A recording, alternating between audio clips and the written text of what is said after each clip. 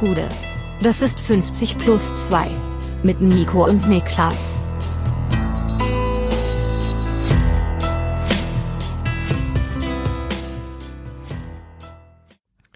»50 plus 2 Bundesliga-Rückblick des zweiten Bundesligaspieltags der Saison 2022/23 und mir zugeschaltet ist der Mann, der Thomas Tuchel den Handschlag beigebracht hat, Niklas Levinson.« Ja, Mann. Ja. Oh, herrlich, Alter. Muss man wirklich sagen. Also wir sind Ganz ja hier, wunderbar, ne? streng genommen sind wir im Bundesliga-Podcast, hier vor allem in der Folge, aber was die sich da geleistet haben, Antonio Conte und Thomas Tuchel, das war einfach zu schön. Es ist wirklich, das sind einfach, es gibt da dieses alte Batman-Zitat im The Dark Knight, glaube ich, das ist das, was passiert, wenn ein unbeweglicher Gegenstand auf ein unaufhaltsames Objekt stößt. Das ist ungefähr das gewesen, was da gestern passiert ist. Also ich habe meinen Schuldigen ausgemacht. Ich glaube, Thomas Tuchel ist da schon derjenige, der festhält, ne? Der die Hand festhält. Ja, Thomas Tuchel hält aber fest, weil er von Antonio Conte Blickkontakt möchte. Er möchte, dass ihm in die Augen geschaut wird. Glaubst du wirklich? Ja, er macht doch danach hier auch diese zwei Finger an die Augen so. Er sagt hier nach dem Motto, guck mich an, wenn ich dir die Hand schüttel. Ja, das Ganze hat sich ja schon über das Spiel so wirklich ein bisschen hochgeschaukelt. Also da war schon richtig Feuer drin vorher. Es sind halt zwei komplette Madmen, ne? Also zwei absolute Madmen an der Seitenlinie und aber es war tolles Entertainment, also ich fand's einfach nur gut, es ist nichts passiert, von daher, ich würde mir wünschen, dass es irgendwie nochmal so eine geifende Trainer-Rivalität in der Bundesliga gäbe, zwischen irgendjemanden. Ja. Also keine Ahnung, wenn das nächste Mal, was weiß ich, Christian Streich und Steffen Baumgart sich die Hand geben und dann lässt Baumgart nicht los oder sowas, das fände ich überragend. Ja, das wäre ganz wunderbar. Das wäre ganz wunderbar. Oder Christian Streich ist ja auch so, der könnte ja so ein bisschen der Shithouser sein in der Bundesliga und könnte Baumgart die Mütze klauen oder sowas, weißt du, solche Sachen. Ja, also da sehe ich auf jeden Fall auch Potenzial. Das wäre ganz, ganz dringend nötig in der Liga. Grundsätzlich zu kollegial alles. Ja, jeder schätzt die Arbeit von jedem und ja, was auch immer und finde ich gut, was du machst und komm, wir geben uns die Hand. Wir brauchen wieder ein bisschen mehr Reibung. Was ist denn die letzte Bundesliga-Trainer-Rivalität, die es so richtig gab? Ey. Roger Schmidt, Thomas Tuchel? Also ich wollte auf jeden Fall, meine Antwort wäre jetzt gewesen, aus dem Bauch raus fällt mir sofort Roger Schmidt ein, aber ich weiß nicht mehr mit wem. Das wäre jetzt meine Antwort gewesen. Also Roger Schmidt und es war wahrscheinlich Thomas Tuchel gab's auf jeden Fall. Das war ja schon, das war ja damals, als Tuchel notiert hatte, alle Foulspiele. Und stimmt. Roger Schmidt und Julian Nagelsmann?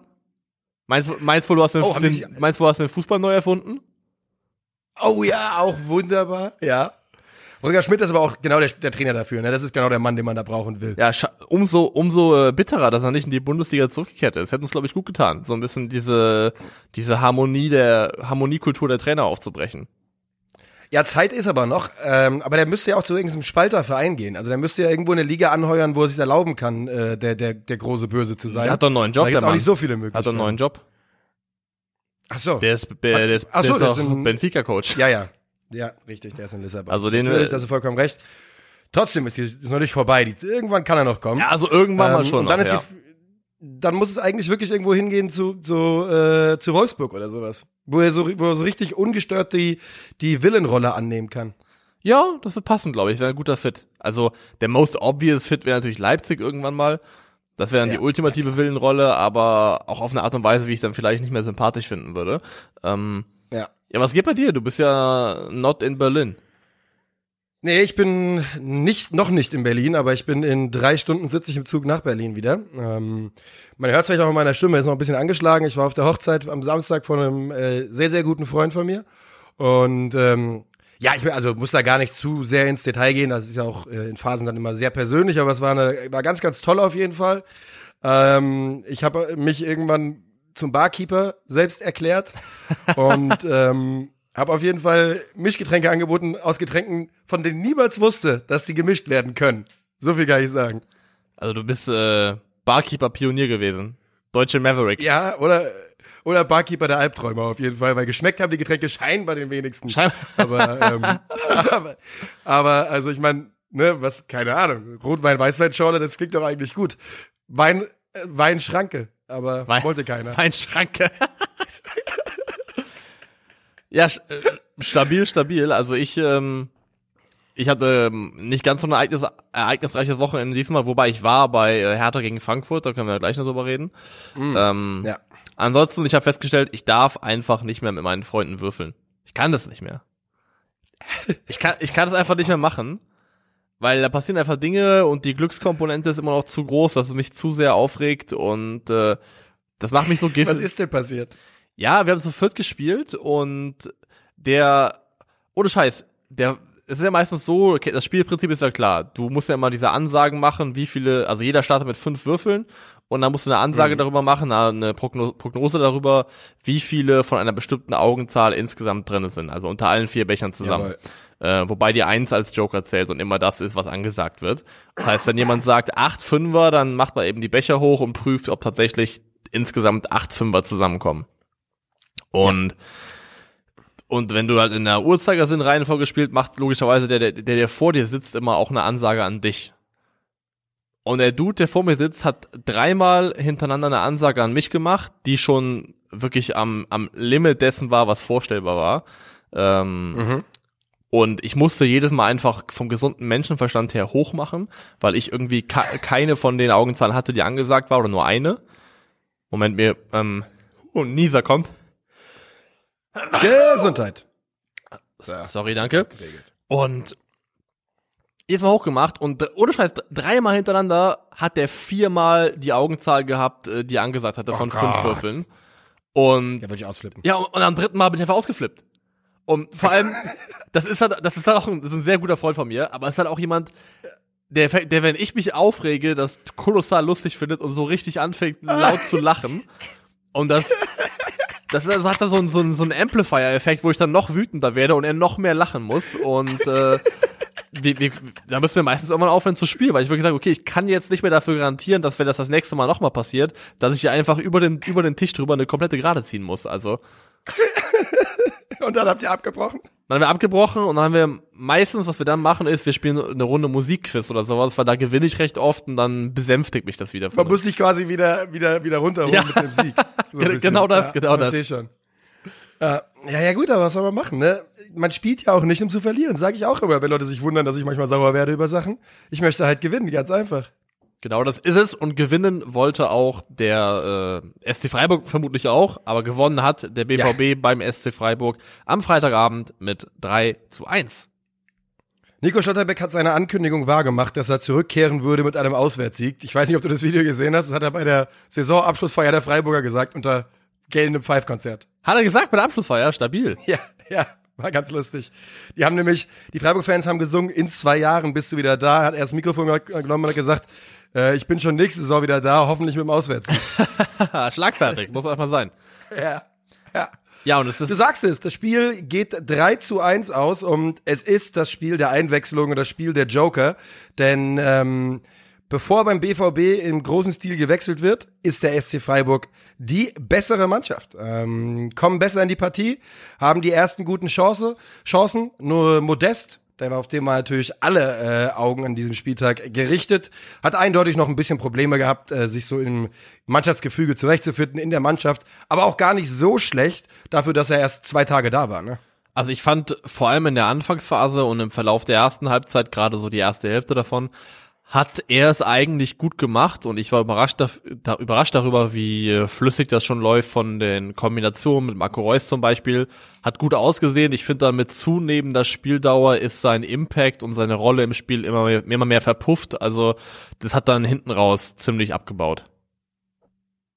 So ist es und die Freiburger, denen ich ganz klar den Zuschlag für die erste Halbzeit geben würde, gehen dann auch hinten raus in Führung. Und es ist Gregoritsch in der 35. Minute nach Vorlage von Ginter. Also dein Hottake ist auf jeden Fall komplett am Marschieren, so viel kann man sagen. Alive and well. Also man muss einfach sagen, dass der SC Freiburg bisher den Nutzen, den so ein Fußballer wie Michael Gregoritsch einem bringen kann, einfach komplett maximiert und bis ans Limit ausreizt. Also Gregoritsch ist laut WhoScored in 17 Kopfballduelle verwickelt gewesen. Das ist die meisten aller Spieler auf dem Platz. Hat jetzt wieder ein Kopfballtor gemacht und hat ja auch per Kopf wieder eine sehr, sehr gute Chance noch vorbereitet. Ich glaube sogar in der zweiten Halbzeit noch, wo er einmal ablegt, quer rüber und dann ein guter Abschluss so von der 16er-Kante entsteht. Also man kann, Stand jetzt, nicht wahnsinnig viel mehr aus Michael Gregoritsch rausholen, als der SC Freiburg das aktuell tut. Der SC Freiburg hat aber durchaus ein bisschen mehr rausholen können, denn gerade so nach diesem Tor bis zur Halbzeit in den 10 Minuten, die da noch auf der Uhr waren die Freiburger dann ganz klar die bessere Mannschaft und drängen da auf das 2:0 und häufig ist es Kobel, der sie daran hindert, das zu erzielen. Aber die Freiburger in der, ich sag mal, Minute 1 bis 60 beweisen erneut, dass sie an der Grenze dazu sind, ein deutsches Spitzenteam zu sein. Definitiv. Das ist einfach eine herausragend gut organisierte, abgestimmte Mannschaft, die ihre Abläufe kennt, die weiß, wie sie zu verteidigen hat.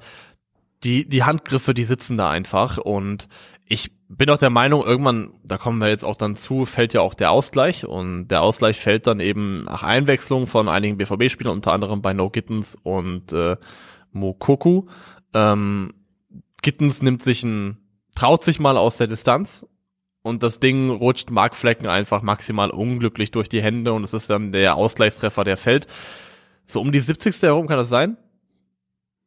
Ich glaube 77. oder? So relativ spät. So spät sogar, das ist gut möglich. Also ich kann das nicht mehr ganz genau auf jeden Fall die Tore 2 und 3 waren auf jeden Fall 84 und 88 und das passt dann ungefähr vom Zeitstrahl in meinem Gehirn, dass die 77. ist. Und bis hierhin, also die Freiburger haben selber so ein bisschen aufgehört nach vorne zu machen, das kann man ihnen auch vorwerfen, dass sie so ein bisschen zu passiv geworden sind in den eigenen Ambitionen hinten raus in der zweiten Halbzeit, aber bis zu diesem Ausgleich, der aus dem Nichts fällt, hat nichts in meinen Augen darauf hingedeutet, dass der BVB dieses Spiel nochmal drehen kann. Nee, und Terzic wechselt sehr, sehr offensiv, du hast es gerade schon gesagt, Moukoko, Bino Gittens, da kommen also Spieler, die ganz klar das Ding anschieben wollen und als dann der Ausgleich fällt, haben sie halt dann den Vorteil, dass sie einfach schon das Personal auf dem Feld haben, um dieses Ding dann im Zweifel auch gewinnen zu können und das tun sie dann auch. Das nächste Tor macht eben der eingewechselte Youssoufa Moukoko, Vorlage Bino Gittens, schöner Pass von Julian Brandt. Die Frage ist nur, wurde das nicht letzte Woche wegen Abseits zurückgepfiffen, weil er da die Sicht behindert oder ähnliches? Ich glaube, die Frage ist... Das war im dritten Tor. Das war im dritten Tor, glaube ich. Ja, das zweite Tor war einfach nur extrem gut rausgespielt. Ja. Das ist kurz mein Fehler gewesen. Genau, das zweite Tor ist also Youssoufa Moukoko. Das dritte ist Marius Wolf, der aus der Drehung das wunderbar macht, aber Moukoko taucht eben direkt vom Torwart auf und man kann darüber reden, ob das nicht letzte Woche wegen Abseits zurückgepfiffen wurde. Ja, ich finde nicht, man kann darüber reden, man muss darüber reden und in meinen Augen ist es, also... Der Ball ist irgendwann zeitweise auf jeden Fall, also Moukoko ist irgendwann, sagen wir mal, zwischen Ball und Torwart. Die Situation gibt es definitiv, wo er da ist. Und auch, man kann auch nicht damit argumentieren, ja, er hätte ihn noch ähnlich gehalten, ist doch irrelevant, weil dasselbe gilt für den Schuss von Salazar auch. Den hätte der Torwart auch nicht gehalten, ob er jetzt gesehen hätte oder nicht. Ja. Und ich finde, nur wenn man sich an der Messlatte orientieren muss, die letzte Woche gelegt wurde, dann muss es abgepfiffen werden wegen Eingreifen und Behinderung des Torwarts aus einer Abseitsposition heraus und darf dementsprechend eigentlich nicht zählen. Dem würde ich mich anschließen. Auf der anderen Seite, ein Glück war es auch das dritte und nicht das zweite, das wäre noch mal ärgerlicher gewesen, aber trotz alledem, die Freiburger verlieren diese Spiele mit 1:3 und sie dürfen sich dann schon fragen, wie das eigentlich passiert ist, denn die längste Zeit dieses Spiels waren sie in meinen Augen die bessere Mannschaft und hätten da durchaus die Chance gehabt, die 3 Punkte zu Hause zu behalten.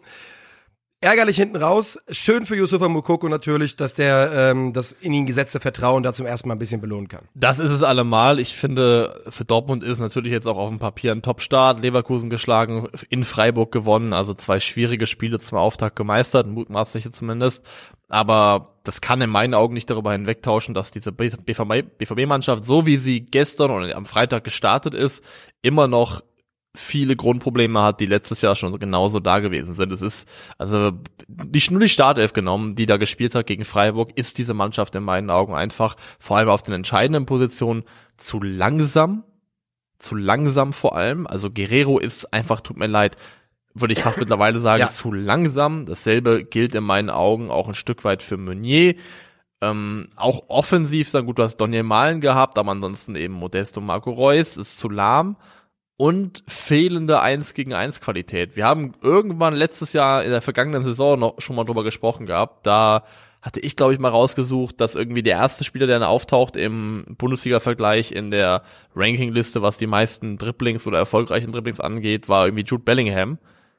der da irgendwo aufgetaucht ist. Und das ist immer noch ein Problem, weil genau das hätte auch in der ersten Halbzeit schon geholfen gegen so eine gut organisierte Mannschaft wie Freiburg, dass du mal ein 1 gegen 1 ziehen kannst, an jemanden vorbeigehst, dadurch zwingst du jemand anderen eine Entscheidung zu treffen, aber bei seinem Raum oder Mann bleibt oder auf dich zugeht, dann öffnet sich was und dann kann vielleicht auch was gehen. Und das ist ja auch genau dann passiert, als dann ein Spieler wie bei No Gittens reinkam, der eben mit Tempo, mit Dribbling-Fähigkeiten da was aufreißen konnte und das ja auch erfolgreich gemacht hat.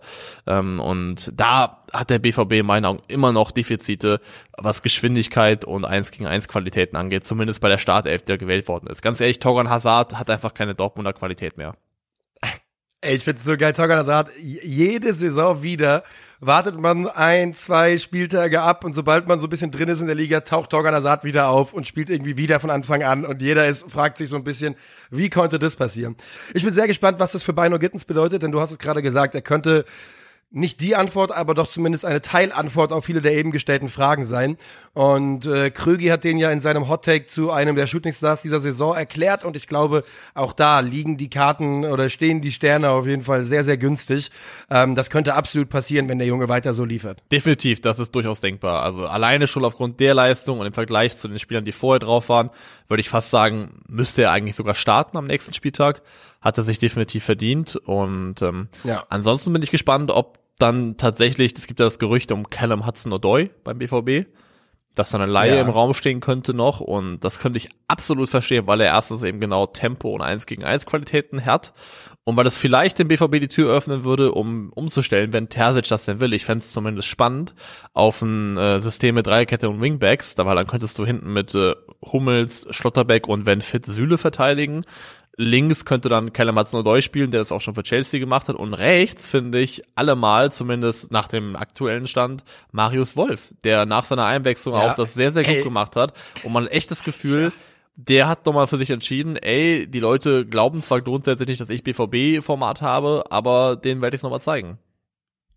Ja, und ich kann mich ja auch immer noch nicht davon freimachen, mich dann immer ein bisschen für Marius Wolf zu freuen. Für mich war er vielleicht dann nach seiner Einwechslung der beste Spieler auf dem Platz. Und die Idee Fünferkette ist spannend. Auf der anderen Seite, ich glaube, Joe war ja bei Chelsea nie so richtig glücklich, wenn er da die Schiene beackern musste. Aber gut, ne, auf Glücklichkeit basieren die wenigsten Trainerentscheidungen, glaube ich. Das glaube ich auch. Und sollen wir mal die Akte Freiburg-Dortmund zumachen und zum nächsten Spiel marschieren? Das machen wir glatt.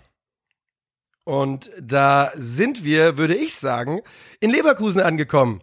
Bayern 04 Leverkusen macht den Fehlstart in die Bundesliga-Saison und in die Saison insgesamt perfekt und verliert mit 1:2 zu Hause gegen den FC Augsburg und einen überragend aufgelegten Rafa Ginkiewicz. Ja, Fehlstart vollkommen, oder? Pokal aus, ersten beiden Bundesligaspiele verloren, viel mehr Fehlstarten kannst du eigentlich nicht. Das ist irgendwie, muss anscheinend einfach passieren und gute Tradition bleiben, wenn man Leverkusen zu sehr, zu viel zutraut, zu viel zumutet an Ambitionen nach ganz, ganz oben, dann müssen sie einem erstmal zeigen, hey, Moment mal, habt ihr eigentlich vergessen, wer wir sind? Wir sind Bayer Leverkusen und wir verlieren erstmal jetzt die ersten 3 Pflichtspiele zum Auftakt. Vorauseilendes Nervenversagen, damit sie es hinten raus nicht mehr machen müssen. Ja. Jetzt muss man natürlich auch in diesem Spiel, muss man das mal sagen, und das war ja, das zieht sich ja auch ein bisschen durch, war ja gegen Dortmund schon ähnlich, die Bayern 04, die haben viele Chancen, die erarbeiten sich ihre Möglichkeiten, sie treffen halt einfach das Tor nicht so häufig, wie sie sollten, und das kann man ja auf 2 Arten und Weisen lesen. Einmal könnte man sagen, es reicht nicht an Abschlussqualität, das würde ich bei Leverkusen aber direkt mal ins Reich der Fabel verweisen. Und die zweite Möglichkeit ist eben, das wird sich irgendwann einrenken. Das wird nicht ewig so laufen, dass die so viel liegen lassen wie jetzt gegen Dortmund und auch gegen Augsburg. Also bei einem Spieler würde ich mittlerweile schon die Frage stellen, ob es nicht einfach dezidiert wirklich an der Abschlussqualität mangelt, weil seitdem er in Leverkusen ist und am Anfang kommt man auch sagen Pech, aber hat auch ein paar Spiele mittlerweile gemacht. Serdar Azmoun ist einfach, Stand jetzt, was ich gesehen habe, ein maximaler Chancentod. Und das ist in den Spielen gewesen, die er schon gemacht hat in der vergangenen Saison, aber er setzt es gerade auch nahtlos fort.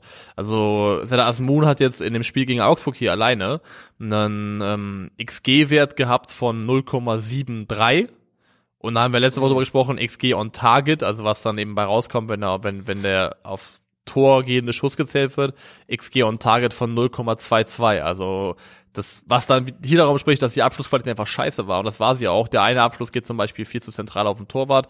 Und das ist dann in meinen Augen schon eine Qualitätsfrage, weil bei Azmoun zieht sich das jetzt über viele, viele Spiele durch und das kostet... Seit Tag 1. Seit Tag 1. Oder? Seit Tag 1. Ich erinnere, wir haben darüber noch ein bisschen Witze gemacht am Anfang, weil er irgendwie in den ersten 2 Spielen doch 400%ige Chancen vergeben hat. Genau. Und da haben wir noch ein bisschen darüber gelacht eben, weil das war eben nicht abzusehen, ob das jetzt einfach Pech war in dem Moment oder tatsächlich irgendwie ein Fingerzeig. Und Stand jetzt zumindest ist ein Fingerzeig. Das ist schade, weil ich eigentlich finde, dass er ein Spieler ist, der Qualität mitbringt, der auch vom Spielerischen her Leverkusen was gibt. Aber es kostet dann einfach, wenn so jemand oder zuverlässig in sehr, sehr gute Abschlussposition gebracht wird, aber genauso zuverlässig die Dinge einfach liegen lässt.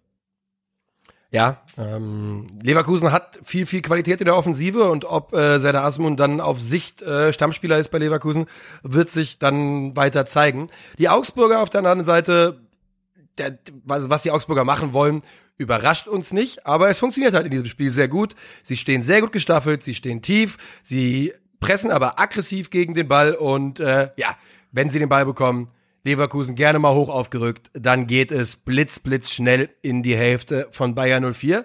Und so reicht es auch, so passiert es auch, dass sie nach 15 Minuten nach einem schlampigen Abspiel der Leverkusen im Aufbau, ich habe es gerade nicht aufgeschrieben, wer es war. Das war Tar. Das war Jonathan Tah. Das war auch schon Tar. Oh Gott. Also Tar hat bei beiden Gegentoren absolut die Aktien im Spiel, hat schon gegen den BVB den Ballverlust gehabt, der zum Tor geführt hat.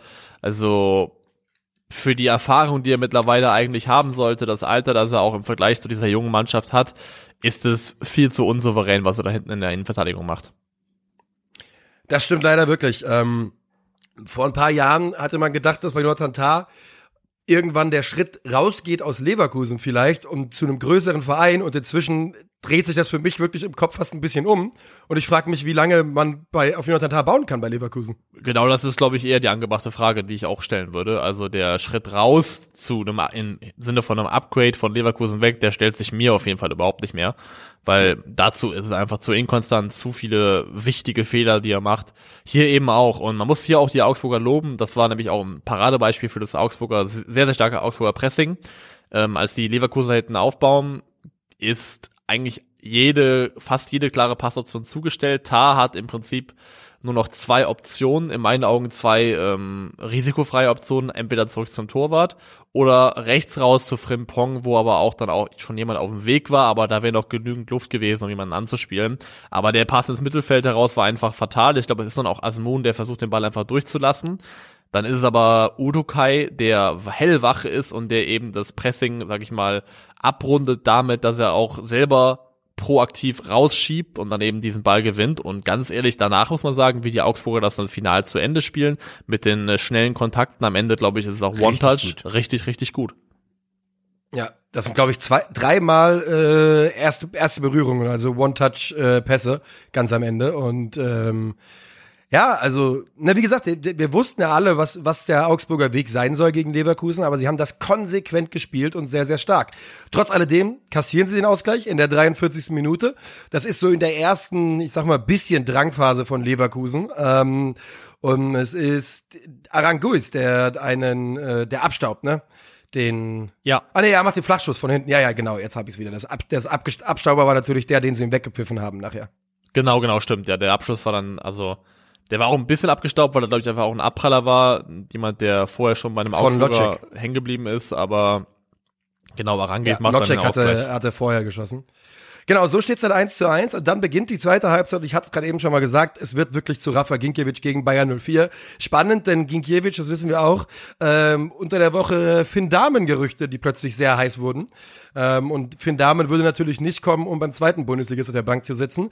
Und da hat der polnische Schlussmann sich wohl gedacht, das wollen wir erstmal sehen, ob der hier als Nummer 1 hinkommt und hat da wirklich ein Riesenspiel gezeigt. Und was dann nochmal in dem Kontext auch brisant ist fast ein bisschen, ist ja, dass sich sogar der Kapitän, nämlich Ravaleo, nach dem Spiel ja sogar explizit dazu geäußert hat und sich hinter Ginkiewicz gestellt hat und gesagt hat, das kann eigentlich nicht sein, dass zum jetzigen Zeitpunkt, wo die Saison schon 2 Spieltage alt ist, dass da Gerüchte auftauchen um einen anderen Torwart, um einen anderen Spieler auf so einer wichtigen Position.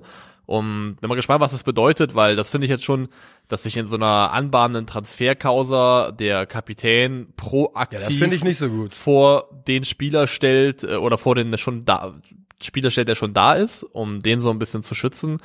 Das ist schon ungewöhnlich. Das ist wirklich ungewöhnlich. Da hatte ich auch tatsächlich gar nicht gehört. Und also da habe ich direkt kein so richtig gutes Bauchgefühl bei der Geschichte, weil ich verstehe, wo das herkommt. Und vielleicht hat er ja auch recht damit. Und vielleicht ist Ginkiewicz auch super beliebt in der Mannschaft. Und man will nicht, dass der ersetzt wird. Aber trotz alledem ist das halt ein Aufgabengebiet, auf dem du dich in der Transferperiode, und die ist nun mal noch offen, das weiß jeder, da hast du dich eigentlich in meinen Augen eher nicht zu äußern, wenn ich ganz ehrlich bin. So ganz isoliert im Vakuum betrachtet, ja, wenn man bedenkt, die Augsburger Vorgeschichte, dass es jetzt in der Vergangenheit schon ein paar Mal vorkam, dass mit verdienten Leuten, auch verdienten Spielern nicht ganz so ideal umgegangen wurde, auch beim Thema Vertragsverlängerungen. Wenn wir jetzt an Finn Bogason und Co. denken, dann ist es vielleicht etwas, was da schon auch Spielern wie Rauwe Leo und dem Kapitän sauer aufgestoßen ist. Und dann kann ich es vielleicht ein bisschen verstehen, weil es eben bei Augsburg so ein kleines bisschen jetzt aktuell zumindest eine etablierte Vorgeschichte gibt, was den Umgang angeht mit verdienten Leuten in der Mannschaft. Wir gehen aber jetzt mal weiter, denn das Spiel war ja noch nicht entschieden. Bis jetzt steht es 1:1 und den eben erst angewähnten Leverkusener Chancenwucher, den bestraft der FCA. Langer Ball von Ginkiewicz, Fehler von Tah, der da irgendwie in so einer Verrenkung in der Luft den Ball als Halbvolley klären will. Und das direkt in die Füße von André Hahn, und der macht es ähnlich wie Aranguiz, ähnliche Entfernung, flach unten ins Eck, 82. Minute, bum bum, Feierabend. Bum bum, Feierabend. Und auch schön zu sehen gewesen, dass sofort anscheinend auch bei Enrico Maaßen angekommen ist, okay, weil wir haben letzte Woche ja auch darüber gesprochen gehabt, dass diese Doppelsturmkombination aus Hahn und Demirovic eigentlich nicht zuträglich ist, weil beide sind zweite Stürmer, haben wir also im Prinzip gesagt. Ja. Und jetzt genau das ist ja jetzt auch passiert. Erst haben Demirovic und Jensen gestartet, das hat gut funktioniert. Und da kann man auch mal sagen, Demirovic hat dann auch ein gutes Spiel für den FCA gemacht, hat ja auch das eine Tor vorbereitet und absolut seinen Mehrwert schon gezeigt und angedeutet auch für die Zukunft. Und dann wurde ja im Prinzip auch das Sturmduo komplett einmal ausgetauscht nachher, nämlich eben, dann kamen Niederlechner und André Hahn rein und das waren dann auch beides definitiv bessere Kombinationen, als Hahn und Demirovic gemeinsam spielen zu lassen. Ja, Demirovic mit seinem ersten Assist für den FCA, und das ist ja wirklich seine absolute Paraderolle. Und die Leverkusener versuchen es auch dann noch weiter, aber sie kommen einfach nicht mehr rein, oder am Ende des Tages. Bei Leverkusen übrigens Lunev im Tor, das hatten wir noch gar nicht erwähnt vorneweg. Radetzky natürlich rot gesperrt seit dem Spiel gegen Dortmund noch. 24:6 Torschüsse, aber 1:2 oder 2:1, das ist das Ergebnis, was stehen bleibt, also schon wirklich ärgerlich für Leverkusen. Wie FC Augsburg Experience. Ist es wirklich, ja. Ist es wirklich. Und die Augsburger deuten aber da auch schon wieder an, dass sie wieder eine der Mannschaften sind, die einfach unangenehm sind und die auf Hamster-Ebene sich die Punkte holen. Und definitiv ein klares Upgrade zum eher desolaten Auftritt beim ersten Spieltag gegen Freiburg. Ja. Frage an dich, wo gehen wir hin? Ich würde sagen zu RBL gegen Köln. Ja, gerne. 2:2 geht es aus, und es ist tatsächlich erstmal André Silva, der bei RB auf der Bank geparkt wird. Sowohl Dani Olmo als auch Nkunku und Werner spielen von Anfang an. Und eben jener Dani Olmo ist es auch, der ein wunderschönes Tor macht nach 10 Minuten, aber kriegt das aberkannt wegen Handspiel. Schönes Tor, kann man aber nichts machen, richtige Entscheidung. Und die Kölner spielen weiterhin absoluten Baumgart-Fußball. Aggressiv und schnell gegen den Ball, und dann werden sie aber geschockt, kalte Dusche, als Timo Werner aus 100 Metern abschließt und Marvin Schwebe ganz unglücklich aussieht. Super unglücklich, und es ist ja genau vom psychologischen Effekt der fast genau die Art Gegentor, die auch Freiburg kassiert hat. Und es tut einfach so unfassbar weh, wenn du gegen eine Spitzenmannschaft stark verteidigst, das Gefühl hast, okay, wir haben das eigentlich unter Kontrolle, und dann aus dem Nichts dir so einer durchrutscht, wo halt dann 10 Spieler auf dem Platz stehen, nämlich alle Feldspieler, und sich fragen, was soll denn das hier? Wir haben nichts falsch gemacht, und jetzt liegen wir 1:0 in Rückstand. So ist es, und die Kölner, aber auch das wie letzte Saison, lassen sich wirklich von nichts, wirklich nicht umwerfen, ne? Die hören nicht auf zu spielen. Nach diesem 1:0, wenige Minuten später, und da muss man wirklich nochmal ganz klar sagen, das ist Marvin Schwebes Fehler, das ist Marvin Schwebes Gegentor, der Ball muss nicht reingehen, Timo Werner schießt aus 30 Metern ab, der darf nicht reingehen. Ja. Trotzdem wenige Minuten später, Marvin Schwebe, Weltklasse-Parade und Gegenangriff, Lubicic, Kainz, Dietz kombinieren sich durch, treffen zum 1:1. Florian Kainz ist in der besten Form, in der ich ihn jemals gesehen habe gerade. Der ist fantastisch. Der ist fantastisch unterwegs. Der ist wirklich Tempo, Dynamik, Beweglichkeit, gute Entscheidungen, starke Flankenbälle. Also Florian Kainz wirklich wie du sagst, in der besten Form wahrscheinlich seines Lebens beim FC. Macht unglaublich Bock in dieser Form. Und die Leipziger allerdings, darüber müssen wir noch reden, kriegen in der 45. Minute eine rote Karte in Form von Dominik Soboschlei. Bevor wir darauf eingehen, grätsch noch mal rein, weil ich finde, das Tor dürfen wir nicht ganz so, der Kölner Ausgleich einfach so einfach abarbeiten, weil ich finde gerade Florian Dietz hat sich das verdient, dass man nochmal drüber spricht. Ich meine, das ist ein Stürmer, der eigentlich hier für die zweite Mannschaft vorgesehen war, der jetzt im zweiten Bundesligaspiel in Folge startet und auch sein erstes Tor macht. Und ich finde, er macht es beim Tor von Anfang bis Ende ganz fantastisch. Er ist ja auch derjenige, der den Ball, der hoch angespielt wird als Zielspieler und das Ding dann auch gut ablegt und den Angriff damit auch am Leben hält. Und dann zieht er einfach, muss man so sagen, wie es ist, er zieht Novoa einmal komplett die Hosen aus.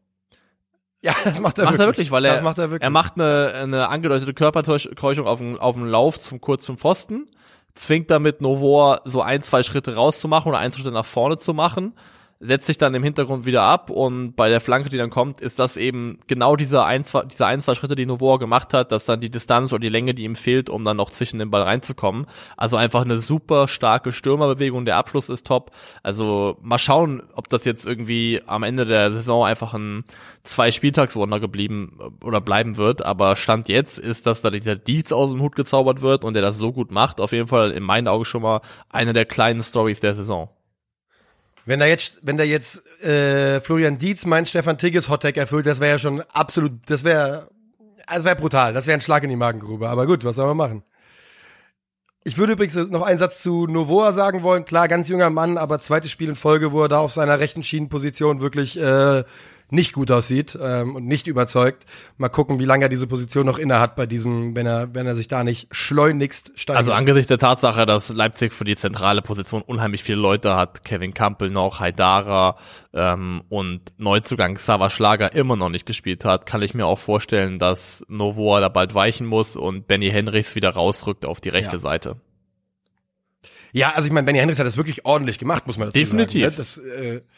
Was ich auch ein bisschen überraschend finde, kann ich auch sagen. Aber das hat er gut gemacht und ich glaube aber auch, dass Novoa, wenn dann ein paar Spieler zurückkehren, einer der ersten Spieler ist, die wieder auf der Bank landen. So, Soboschlei, rote Karte, es wird ihm ein Ellbogenschlag ausgelegt, die Bewegung ist da, der Treffer ist es nicht. Was sagst du?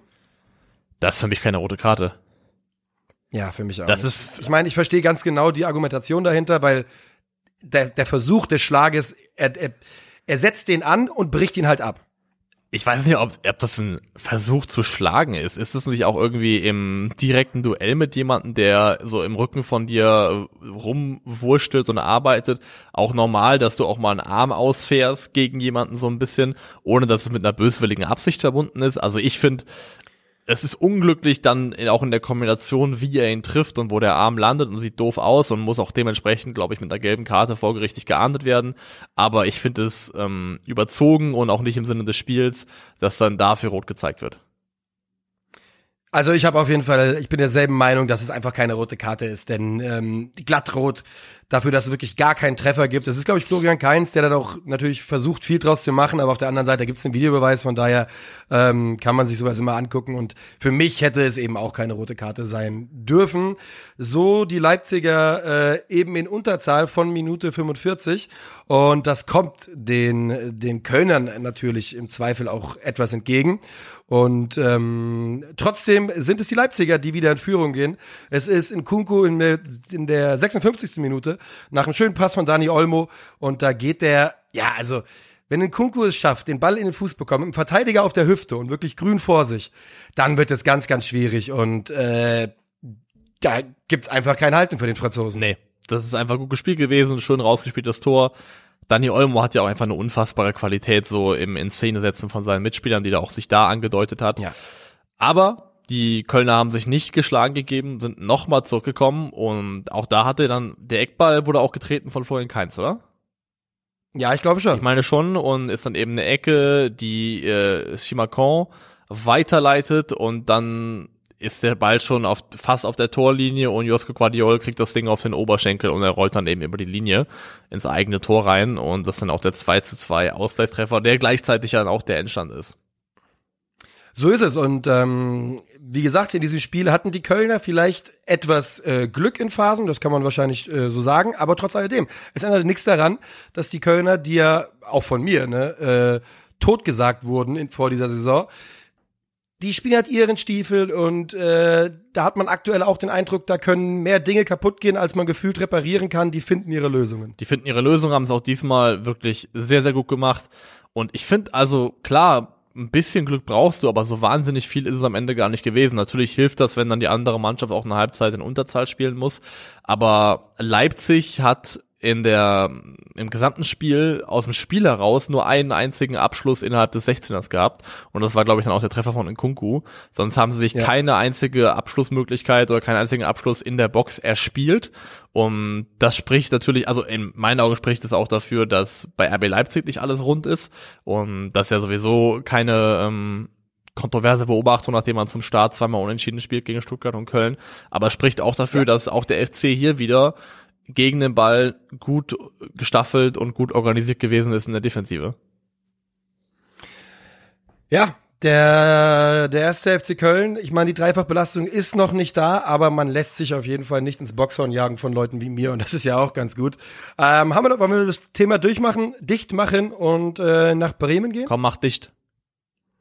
Dann gehen wir nach Bremen und dorthin, wo der dritte hässliche Vogel tatsächlich ein Tor gemacht hat. Oliver Burke trifft zum 2:2 Ausgleich in der 6000. Minute für Werder Bremen. Es ist unglaublich. Ich will dieses Herr der Ringe Meme sehen mit dem einen ultra hässlichen Ork. Kennst du den? In die Rückkehr des Königs, wo der sagt, the age of men is over. Ja. But, ich will das sehen mit the age of men is over, the time of the hässliche Vögel has come. Das will ich sehen. Ja, so sieht es wohl aus.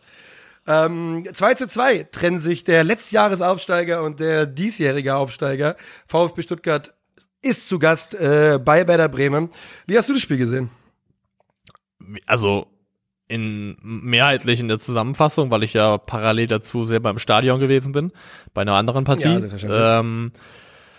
Aber ansonsten würde ich sagen, so in Summe kommen wir da auf ein Spielergebnis, das so in meinen Augen zumindest vom Gefühl her in Ordnung geht. Also man hat auch hier gesehen, man darf nicht unterschätzen, was eine gut konservierte Aufstiegseuphorie machen kann.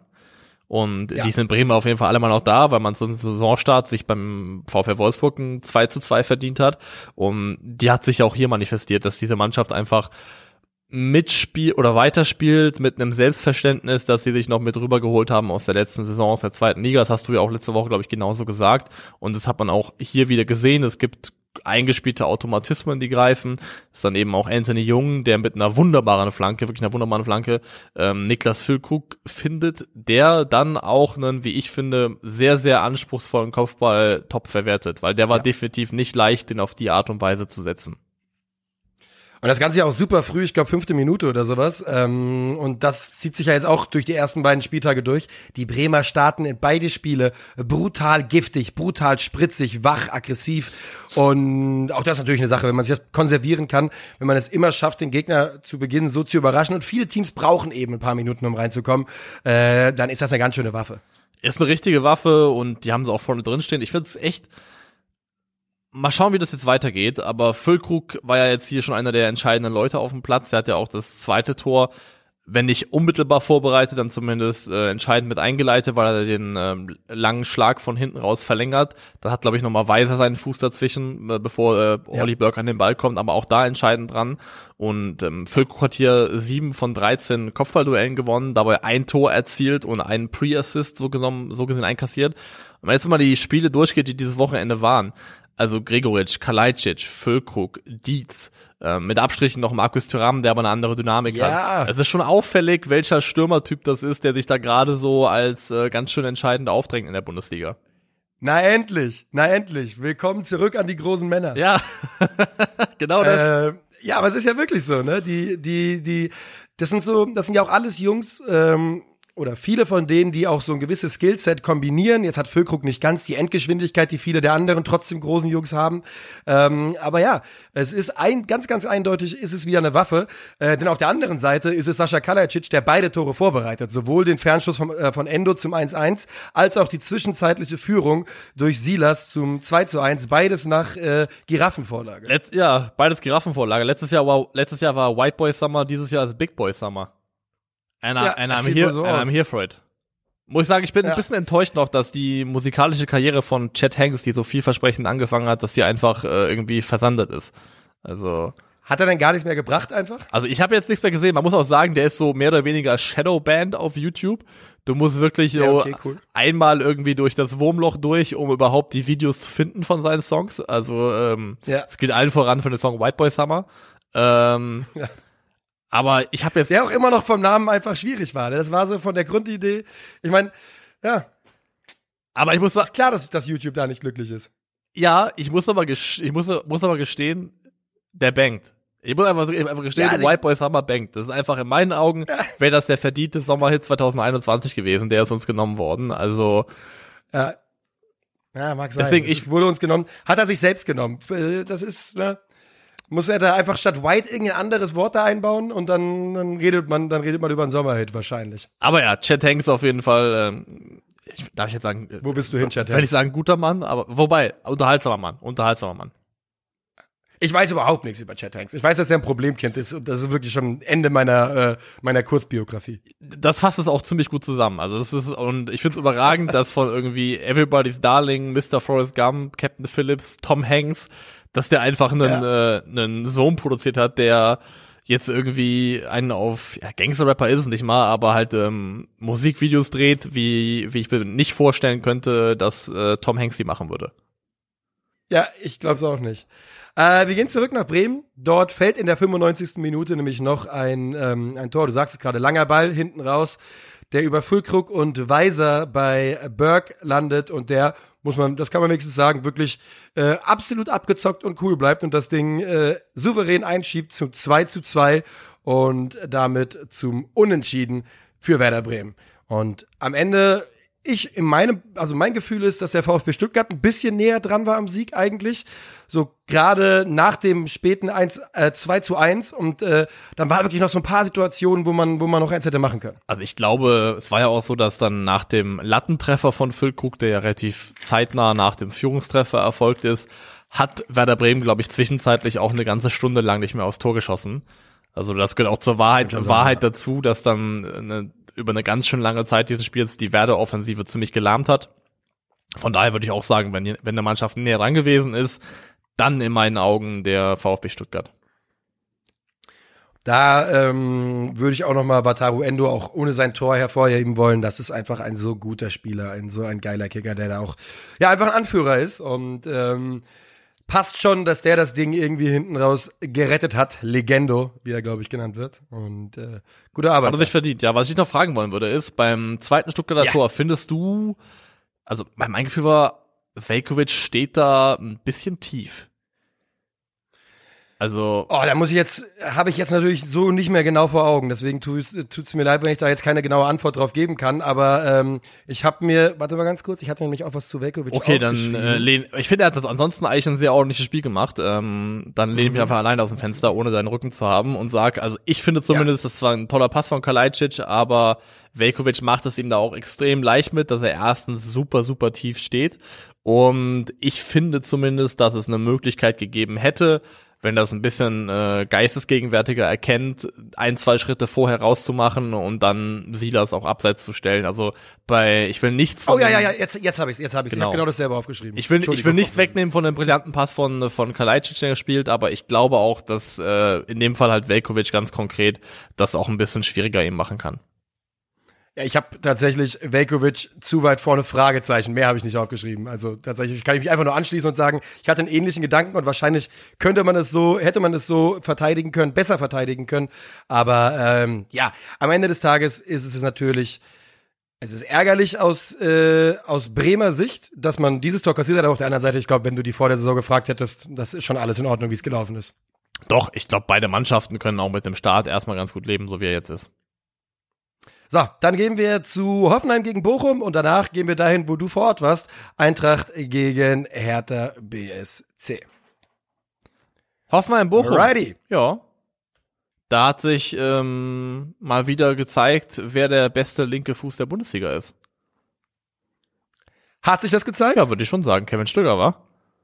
Ja, das ist auf jeden Fall, muss er vorne mit dabei sein, glaube ich. Ja, also es sieht ja erst danach aus, dass es für André Breitenreiter zum Totalfehlstart wird und die Bochumer hier einen absoluten Coup landen auswärts, oder zumindest einen kleinen Coup, weil sie gehen super schnell und super früh 2-0 in Führung bei Hoffenheim. Beide Tore erzielt Simon Zoller, der vor allem beim ersten Tor ist es ja nochmal eine Kopfballablage von André Hofmann, aber beim zweiten Tor, wie er sich in den 16ern bewegt und wie er das ganze Ding umsetzt, ist einfach aus einer Stürmerperspektive heraus einfach auch fantastisch gelöst, aber sowohl die Flanke auf Hofmann als auch der direkte Assist beim zweiten Tor kommen von Kevin Stöger, der wirklich jetzt schon in den 2 Spielen, kann man sagen, den Bochumern eine technische Qualität, eine spielerische Qualität, eine Komponente im Mittelfeld gibt, die sie so in der Form in der Vorsaison definitiv auf dem Level nicht gehabt haben.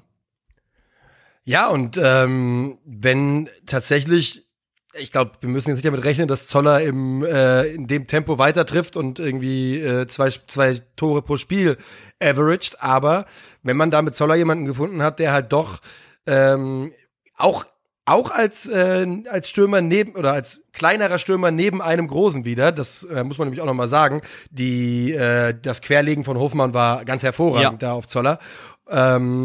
Und wenn er da der zweite Mann sein kann, der vielleicht so zu seinen Toren kommt, dann wäre bei Bochum viel geholfen und dann würde es auch erklären, warum man mit ein bisschen weniger Betriebsamkeit in der Offensive agiert hat auf dem Transfermarkt, als manche das vielleicht erwartet hätte nach dem Polterabgang. Das würde das definitiv erklären und Kevin Stöger hat ja jetzt schon eine illustre Verletzungsakte in seiner Karriere angesammelt. Aber wenn er gesund bleibt und einigermaßen seine Form konserviert und nicht vielleicht irgendwann einfach konsequent in Manndeckung genommen wird, weil man dann weiß, okay, dann ist so in der Bochumer Kreativzentrale auch einiges schnell stillgelegt und ausgeschaltet, dann könnte das wirklich einer der Schlüsse sein dafür, dass sie eine gute Saison spielen und dann eben auch realistische Chance haben, am Ende drin zu bleiben. Alles noch sehr, sehr früh, aber ich finde wirklich, Kevin Stöger deutet hier schon an, dass er ein ganz entscheidendes Puzzleteil in dieser Saison werden kann. Ja, also das war ja wahrscheinlich, gut, Zoller mal ausgenommen, wahrscheinlich der beste Bochumer. Du sagst, das erste eingeleitet, das zweite direkt vorbereitet. Zoller macht beide Tore. Die TSG Hoffenheim, das muss man aber auch sagen, also selten eine Mannschaft gesehen, die 2 frühe Gegentore so wegsteckt, wie es die TSG in dem Spiel gemacht hat. Es war ihnen scheißegal. War ihnen scheißegal, haben natürlich auch in meinen Augen zumindest wirklich gute Hilfe bekommen von Bochum an der Stelle. Also die Bochumer haben im gesamten Spielverlauf, was die 3 Tore angeht, finde ich, den Hoffenheimer sind die sehr entgegengekommen. Ja, also erstmal ist es natürlich beim ersten Tor, ist es Riemann, der den Kramaric-Schuss nicht festhalten kann und der dann ja perfekt da liegt, dass Baumgartner abstauben kann. Und beim zweiten Tor ist es Ozan Kabak, der nach Eckball ja eigentlich überhaupt nicht verteidigt wird und das als Stürmer, als Innenverteidiger, der erwiesenermaßen torgefährlich ist, einfach dünn verteidigt und so kann man sich binnen, ich glaube, 13 Minuten nach der 2-0-Führung eben auch um die eigene Führung bringen. Ja, und das letzte Tor, das 3-2, ist ja auch mehr oder weniger die Folge von einer Ecke, die dann kurz ausgeführt wird, aber die Flanke kommt dann unmittelbar danach rein. Und da ist es dann Losilla, der so ein bisschen Dabur im Rücken aus den Augen verliert. Losilla leider, muss man sagen, wirklich mit einem ganz, ganz schwachen Auftritt. Hat ja auch zwischenzeitlich den Elfmeter verursacht, den Kramaric dann aber verschossen hat. Bochum hat jetzt, glaube ich, von ihren 5 Gegentoren in der laufenden Saison 3 mehr oder weniger unmittelbar nach Ecke kassiert. Und das ist ein bisschen viel und ich bin mir nicht ganz sicher, ob ich das richtig beobachtet habe, aber die verteidigen auf jeden Fall jetzt gerade im Raum, also Raumverteidigung bei Standards und ich bin zumindest der Meinung, dass es in der Vorsaison nicht immer der Fall gewesen ist, dass die auch direkt gegen den Mann verteidigt haben, was ich persönlich zumindest auch, ich für die bessere Lösung halten würde, gerade jetzt, wo bei Bochum auch viele Neue mit dabei sind, auch in der Defensive Neue dabei sind, die sich noch finden müssen, wo die Organisation noch nicht so gut klappt. Da finde ich zumindest, dass es oft leichter ist, einfach den Leuten klare Gegenspieler zuzuweisen, als sich so ein bisschen darauf zu verlassen, dass im Raum alles gut verteidigt wird. Ja, es soll halt wahrscheinlich irgendwann auf eine ordentliche Raumverteidigung hinauslaufen und dann ist halt so die Frage, ne, wann fängt man an, wann vertraut man den Jungs so weit?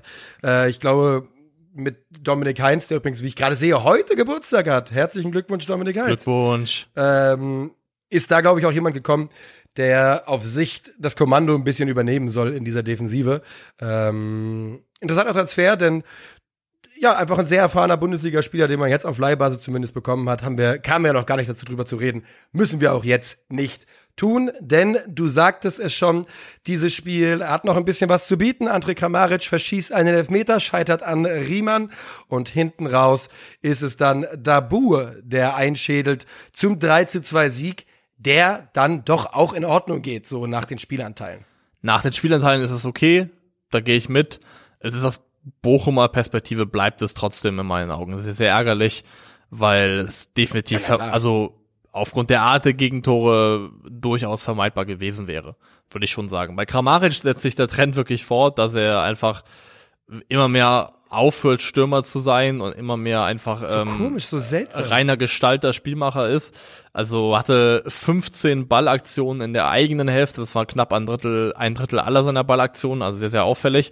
Und du erkennst es auch da rein, bei FBref, eines von diesen Datentools, das wir ja auch nutzen, oder Datenseiten besser gesagt, da ist es ja so, du kriegst ja mal angezeigt, zum Beispiel jetzt bei Erling Haaland, ihn im Vergleich zu anderen Stürmern in den Top 5 liegen. Aber wenn es jetzt ein Spieler wäre, der zum Beispiel sowohl Stürmer als auch Flügelspieler spielt, dann kannst du dir auch den Datenvergleich angucken heißt dann da Attacking Midfielders and Wingers.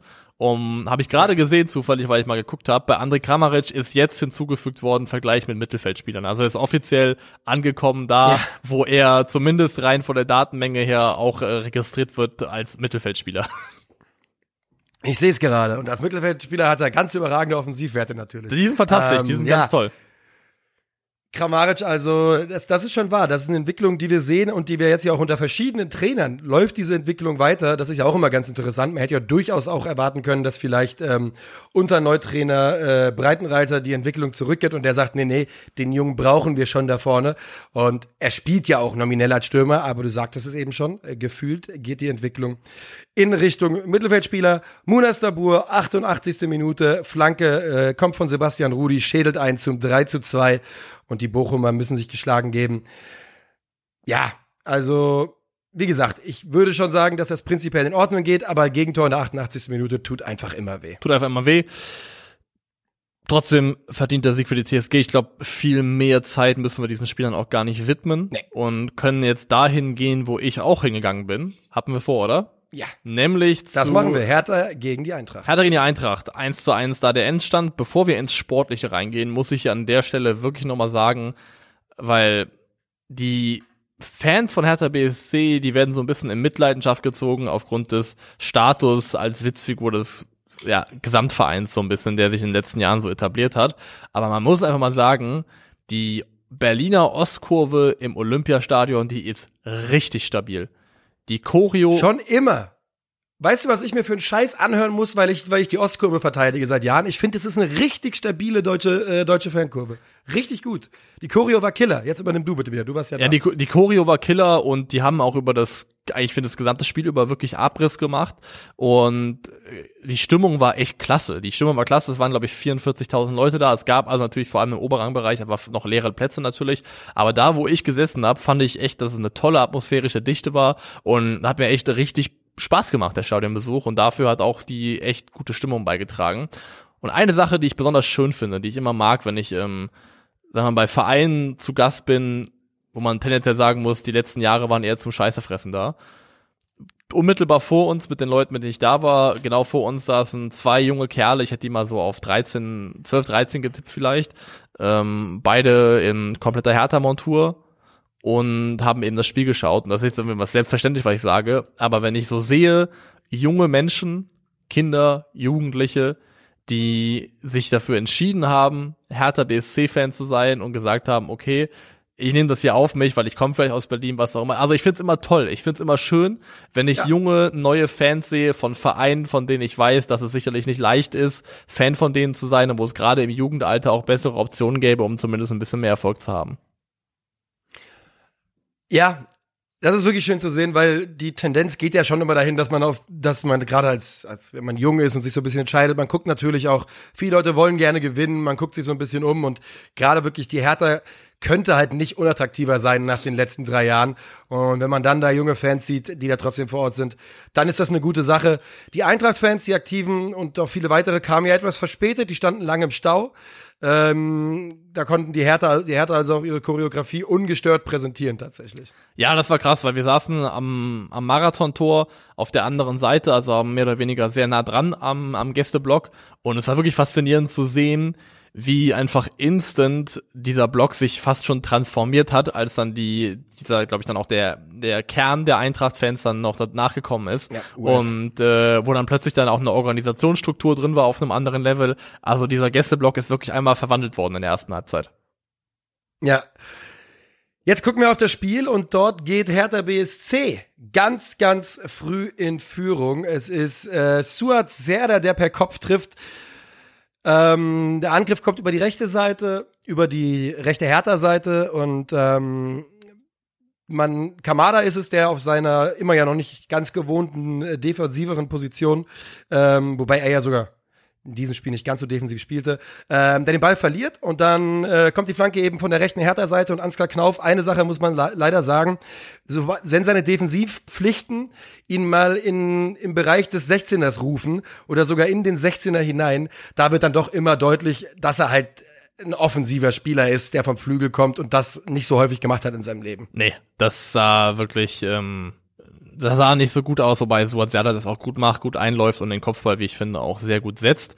Das haben die Herthaner generell super gespielt, schnell umgeschaltet und die Vorlage kam ja auch von Dodi Lukebakio, der an beiden Spieltagen, muss ich jetzt sagen, vor allem in dem Spiel hier, einfach klasse war. Dodi Lukebakio hat ein fantastisches Spiel gemacht. Also wirklich hat Spaß gemacht, ihm zuzuschauen. Der war immer gefährlich.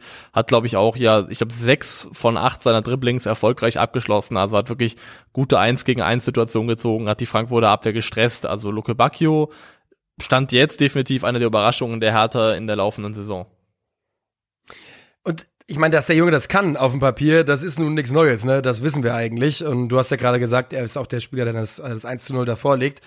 Wäre schön, wenn bei Hertha tatsächlich jetzt mal einfach Dinge funktionieren, sogar von denen man vielleicht gar nicht mehr gerechnet hat, wie zum Beispiel ein Dodi Lukebakio-Comeback.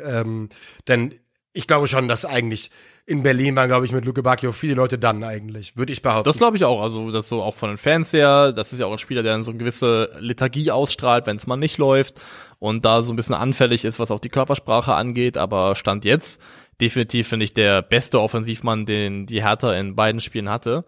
Wobei ich hier auch sagen würde, jetzt in dem Spiel hat man schon eine klare Verbesserung gesehen, es ist ja auch genau das passiert, was sich letzte Woche angedeutet hat, dass in der Offensive einmal krass durchgetauscht wird und sie ist jetzt gestartet eben mit Lukebakio, mit Kanga und mit Ejuke und auch wenn Ejuke so ein bisschen das Spielglück gefehlt hat, hat er trotzdem angedeutet, dass er, glaube ich, ein wichtiger Mann für die Hertha werden kann, weil er eben auch ein schneller 1-gegen-1-Spieler ist, hat auch einmal, glaube ich, innerhalb seiner erste oder zweite Aktion direkt mal ein Elastico ausgepackt, hat mir sehr gut gefallen. Das ist genau das, was wir brauchen in der Bundesliga, ein bisschen mehr Flair.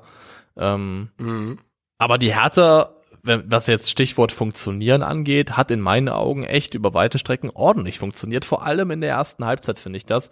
Hat die Arbeit der Hertha gegen den Ball wirklich gegriffen. Das Anlaufverhalten war gut. Es war so ab der Mittellinie ungefähr. Djibril Sow Pressing-Trigger ist super gestresst worden, immer angelaufen worden. Kanga hat das oft sehr, sehr gut gemacht, dass er die Abwehr von Frankfurt Den wollte ich auch noch erwähnen. Ich fand den nämlich wirklich gut. Ja, also eine riesen Chance liegen lassen natürlich, das war bitter. Ja. Aber super gut die Eintracht Verteidiger angelaufen und dabei Djibril Sow so ein bisschen im Deckungsschatten gehabt, dass er eben nicht anspielbar ist. Und das hat man auch jetzt an den Zahlen ablesen können. Djibril Sow hat in der ersten Halbzeit nach vorne 12 Pässe gespielt, also in Richtung eben gegnerisches Tor 12 Pässe gespielt. Und in der zweiten Halbzeit waren es dann schon 26, wo dann auch er es besser gemacht hat, sich teilweise ein bisschen tiefer fallen lassen, um die Bälle abzuholen, aber auch die Hertha so ein bisschen ins Bröckeln geraten ist. Aber ganz grundsätzlich, finde ich, hat dieses Spiel bei der Hertha definitiv schon Anlass gegeben, so ein bisschen hoffnungsvoller zu sein als nach dem ersten Spieltag. Du sagtest gerade, Kanga hätte ein Tor machen müssen. Dasselbe gilt für Lucas Alario. Das wurde zwar zurückgepfiffen wegen Abseits, wäre aber gegeben worden. Ich glaube, da weiß er selbst bis heute nicht, was da passiert ist. Alario noch nicht so richtig angekommen in Frankfurt. Aber das ist halt auch sein Spiel, das nicht ankommen und dann einfach irgendwann treffen. Solange Lucas Alario für dich kein Tor schießt, ist er mehr Ballast als Nutzen. Muss man einfach so sagen. Wie war dein Eindruck von Kolo Muani in Person? Fantastisch. Man sitzt da einfach, denkt einfach, ja, krass. Ja, der muss so dermaßen unumstrittener Stammspieler sein. Ja, das ist wirklich der Wahnsinn. Da führt kein Weg dran vorbei. Also wirklich a cut above the rest, was er da teilweise gemacht hat. Ja. Also wirklich für die Hertha auch gar nicht richtig einzubremsen gewesen mit fairen Mitteln. Eigentlich immer, wenn er an den Ball kam, hat er daraus was Gefährliches oder was Spannendes gemacht. Also Kolo Muani hat wirklich, das hat auch wirklich jeder im Stadion hat das sofort gesehen, okay, der Junge hat was, der hat eine Qualität, die hier nicht ganz so häufig vorbeikommt. Und der ist es ja auch, der das 1:1 für die Eintracht dann vorbereitet. Direkt nach der Halbzeit legt quer auf Daichi Kamada, der den einschiebt zum 1:1. Und dabei sollte es dann bleiben. Und wie gesagt, ich war auf der Hochzeit, habe also demnach wirklich nur immer so nebenher verfolgen können und dann gestern große Teile im Real Life mir angeschaut. Deswegen wenn du ein bisschen was beizutragen hast, wenn du Sachen zu erzählen hast, dann übergebe ich dir sehr, sehr gerne das Wort dazu. Ein bisschen was hätte ich noch. Ich fand es interessant, dass die Frankfurter in meinen Augen zumindest phasenweise im Aufbau schon mit einer Viererkette gespielt haben, mehr oder weniger. Also auch wenn man sich die Heatmap zum Beispiel von Almami Touré anschaut, der ja nominell rechter Innenverteidiger gewesen ist, und die Vergleich mit Evan Ndicka, die ist viel klassischer Innenverteidiger. Almami Touré hat ganz oft rechts an der Außenlinie eben den Ball gehabt, und das sah für mich öfters so aus, dass sie situativ fast schon eine Viererkette gebaut haben, weil Almami Touré ist ja auch, glaube ich, von der Hauptposition eigentlich ja rechter Verteidiger, oder? Ist es nicht so? Er kann ich glaube, also es ist wirklich nicht ganz einfach zu sagen, aber auf jeden Fall kann er beides spielen. Ich glaube eigentlich, dass ich mal gehört habe, er sieht sich als Innenverteidiger, aber es ist auf jeden Fall so, dass er auch die Geschwindigkeit ja einfach hat und der kann beides spielen. Also hat er beides schon gemacht, ne? Und dass dann eben eher ein bisschen rechts rausgeschoben ist, um Knauf dann zu ermöglichen, aggressiver und weiter vorne drauf zu gehen. By the way, Ali Du hat, finde ich, klasse gespielt nach Einwechslung. Wir saßen auf der Seite, wo er unterwegs war. Ich finde, der hat einen absolut vielversprechenden Eindruck hinterlassen und war eine klare Verbesserung zu Ansgar Knauf in der zweiten Halbzeit. Ja. Was ich noch sagen wollen würde als Beobachtung, als letzte von mir ist, Lenz, und ich kann deswegen auch verstehen, dass man so ein bisschen so eine Asymmetrie fast drin hatte, wo dann eben Viererkette war und Knauf fast schon in der klassischen Flügelspielerrolle war, weil Lenz einfach, so solide er als Verteidiger ist, eine gewisse Offensive limitiert hat, und man hat schon, finde ich, in diesem Spiel gesehen, okay, irgendwie stockt da etwas, weil es ist nun mal jetzt nicht mehr Filip Kostic, und was die Folge davon in meinen Augen zumindest war, ist, dass, weil von Lenz nicht so wahnsinnig viel kam, hat sich Mario Götze relativ viel nach außen ziehen lassen. Und wenn man sich die Heatmap von Mario Götze anschaut, die ist auch mehr oder weniger fast an der Außenlinie. Und das war aber scheiße in meinen Augen, weil Mario Götze verliert je weiter er nach außen, sag ich mal, driftet, desto mehr büßt er ein von dem, was ihn eigentlich gefährlich und wertvoll macht. Und das hat man da gesehen, dass da schon irgendwie noch eine Problemstelle ist. Würde ich genauso unterschreiben. Lenz hat natürlich niemals die Offensivqualitäten eines Filip Kostic. Das ist ja auch in Ordnung. Das war auch nicht die Idee, dass er die haben soll, als er gekommen ist. Aber ich habe mir tatsächlich auch das aufgeschrieben. Mario Götze, das war ja auch schon gegen Real häufiger mal so sehr, sehr weit sich nach außen ziehen lassen. Und das funktioniert nicht so richtig gut. Eine Szene, über die wir reden müssen. Es gibt nämlich in der zweiten Halbzeit wirklich Chancenwucher auf beiden Seiten. Beide Mannschaften könnten das zweite Tor machen es nicht. Und dann gibt es eine Elfmetersituation. Spät im Spiel. Boré wird am Fuß getroffen vom Torwart. Und der Elfmeter wird gegeben und dann als klare Fehlentscheidung zurückgenommen. Und ob es eine klare Fehlentscheidung ist, das ist für mich hier die große Frage. Und für mich ist die Antwort auf diese Frage nee. Also ich finde, wenn er ihn gar nicht erst pfeift, ist das, glaube ich, okay. Genau. Dann kann man sich damit arrangieren. Würde ich auch sagen, finde ich auch. Wenn er ihn nicht pfeift, dann ist das für mich in Ordnung. Dann kann man sich damit arrangieren, aber diese ganze Aktion bewegt sich in so einer Grauzone, finde ich, dass ich sagen würde, in dem Moment, wo er es pfeift, dann ist es nicht mehr als Fehlentscheidung gravierend genug, um zu rechtfertigen, dass man dann nochmal zurückkippt und es dann wieder zurücknimmt. Das ist genau der Punkt. Und das ist ja auch wirklich der Stein des Anstoßes. Man kann sich ja vorstellen, viele Eintracht-Fans regen sich ganz brutal auf. Und da liegt es eben viel, viel weniger daran, dass ist das Elfer, ist das kein Elfer, sondern eher darum, dass man sagt, dass man den wieder zurücknimmt. Das fühlt sich doch irgendwie, ja, einfach falsch an. Auch so spät im Spiel, das fühlt sich einfach nicht richtig an. Deswegen, es war ärgerlich aus SGE-Sicht und macht dann auch für Frankfurt ja, würde ich schon sagen, einen Fehlstart perfekt. Wobei ich auch sagen würde, dass, also klar, wenn es ein Elfmeter ist, ist es Elfmeter, dann ist es eben so, aber ich finde, dass die Hertha auch genug getan hat, um sich diesen Punkt so im Rahmen ihrer Möglichkeiten zu verdienen. Werde ich nicht widersprechen, ja. Fand auch, dass, wenn die Hertha halt schon früher da 2 Tore gemacht hat in dem Spiel, dann kann man sich auch nicht beschweren und dann redet man auf einem anderen Level. So kann man schon sagen, dass der Fehlstart für die Eintracht perfekt ist.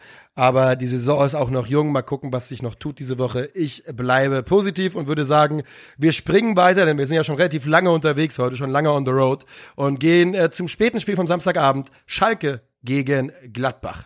Ja, talking about asymmetrische Spielanlage. Also ich habe selten so eine Schieflage gesehen, also glaube ich auch gewollte Schieflage, wie zwischen Cedric Brunner und Uwe Jan auf der anderen Seite. Das war wirklich echt.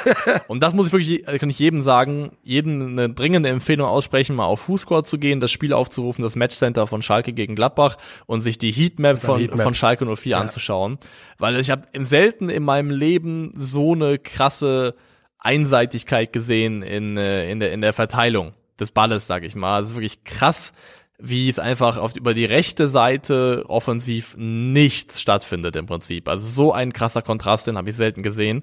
Cedric Brunner hatte Einwürfe. Ich habe es gerade jetzt aufgerufen, das ist wirklich absoluter Wahnsinn. Das ist kompletter Wahnsinn. Das ist wirklich Wahnsinn.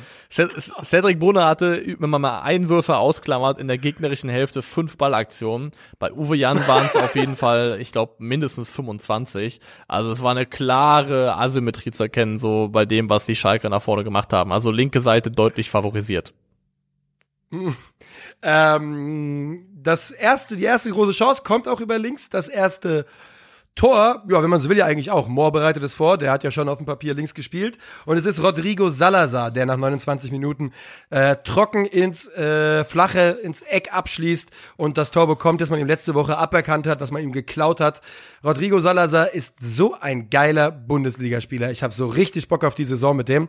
Und ich fühle mich fast schuldig, es zu sagen. Eintracht Frankfurt hat eine Rückkaufoption bei ihm, ne? Ich sag's nur mal. Ja, und ich glaube, Salazar ist einer der letzten, der haben wollen würde, dass sie gezogen werden. Ja, auf jeden Fall. Ist auch so. Der ist so glücklich da auf Schalke. Ich will nicht, dass sie gezogen wird. Ich liebe Salazar, ich liebe die Eintracht, aber da ist clearly Match made in heaven. Das wäre gemein. Aber gemein ist im Business nichts, was einen stoppt. Also ich will es auch nicht sehen, um ehrlich zu sein, weil ich finde, dass Schalke und Salazar wirklich so einen Spaß zusammen haben und ich finde es auch, ich gönne das auch den Schalkern gerade, dass sie so eine Figur haben, wo man sich, glaube ich, in der Fanbase ganzheitlich darauf einigen kann, dass man ihn einfach geil findet und er macht es ja einem auch wirklich leicht, das zu lieben, weil das, was Salazar da vorlebt, die Emotionen, die er zeigt, die fühlen sich auch komplett authentisch an und er ist wirklich ein Geschenk für diese Mannschaft, also wie gemacht dafür, einfach ein Publikumsliebling bei Schalke 04 zu sein. Einfach auch diese Art und Weise zu spielen, dieses sich einfach zu trauen, was ja bei Salazar wirklich eine riesige Rolle spielt. Der strotzt ja nur so mit Selbstvertrauen. Und das als Aufsteiger im Kader zu haben, das kann die Mannschaft mitreißen. Ich glaube, das ist einfach auch an Tagen, wo er nichts Lieferbares zählt, ist das, glaube ich, wirklich viel wert. Ist viel wert und weil genau, er hat dann über das Tor hinaus auch jetzt das Spiel eigentlich so wahnsinnig viel geprägt, war phasenweise recht blass, aber einfach für Schalke eine ganz, ganz wichtige Personalie, was man auch gesehen hat im Spiel, wer auch eine wichtige Personalie sein können und warum sie ihn, glaube ich, super gerne gehalten hätten, ist Ko Itakura. der auf der Gegenseite, Ex-Schalker, für Gladbach ein ganz fantastisches Spiel gemacht hat in der Innenverteidigung, hat von seinen Kopfballduellen 6 gewonnen von 8, eine Passquote von knapp 90% gespielt, 9 Klärungsaktionen gehabt, laut Bundesliga.de die meisten gewonnenen Zweikämpfe im Spiel, nämlich 14. Also mit Thuram zusammen von Gladbach der beste Mann auf dem Platz. Und ich finde das Ganze absolut mit Ansage, also wer Itakura letzte Saison bei den Schalkern ein bisschen verfolgt hat, den sollte es nicht überraschen, dass dem die Transition in die erste Bundesliga so gut gelingt, wie das jetzt gerade zu passieren scheint. Das ist einfach wirklich ein unglaublich guter Kicker. Ich finde übrigens, also die Gladbacher kommen ja dann mit einem Doppelschlag, ne? Ja. Sie machen da Hofmann und Thuram machen das. Thuram bedient Hofmann beim 1:0 und beim zweiten macht er es dann selber. Ich finde das zu dem Zeitpunkt schon richtig unglücklich für Schalke eigentlich. Ja? Ich hatte es, also nicht unglücklich ist man, dass man dann nicht, ja doch, eigentlich schon. Ich finde, Schalke hat genug getan, um hier zumindest zu einem Punkt zu kommen. Das kommen sie ja dann auch hinten raus. Aber sie haben ja vorher noch die große Chance mit Larsson gehabt auf der anderen Seite. Wenn der reinfällt, keine Ahnung. Mein Bauchgefühl war eher, dass es, und auch da wieder, konnte das Spiel nicht über 90 Minuten gucken. Mein Bauchgefühl war eher, dass Schalke da ein bisschen Pech hatte in dem Augenblick. Würde ich tatsächlich eher widersprechen. Also der Meinung bin ich nicht. Ja. Also ich finde, dass vor allem, was das offensive Output angeht, Schalke jetzt nicht genug in die Waagschale geworfen hat, um da irgendwie zu rechtfertigen, dass sie da irgendwie mehr verdient gehabt hätten. Das ist, glaube ich, so wie das Ergebnis am Ende getroffen ist das schon in Ordnung. Das geht schon klar. Weil das ist auch ein Problem, was Schalke weiterhin, glaube ich, hatte und das ist, oder zu haben scheint in der Bundesliga gerade, ist die Chancenkreierung. Vor allem aus dem Spiel heraus. Im ersten Spiel haben sie noch die Unterzahlsituation gehabt, die kann man so ein bisschen als Ausrede gelten lassen, aber da war der XG nach Open Play, also aus dem Spiel bei 0,15. Jetzt gerade war er bei 0,42 nach diesem Spiel hier. Also muss man mal beobachten, aber würde ich mal schon immer einen Blick drauf haben, wie das jetzt weitergeht mit der Schalker Chancenentwicklung, weil das definitiv auch etwas ist, das woran Frank Kramer Mannschaften oder vor allem Bielefeld auch gelitten hat, zuletzt in der Bundesliga.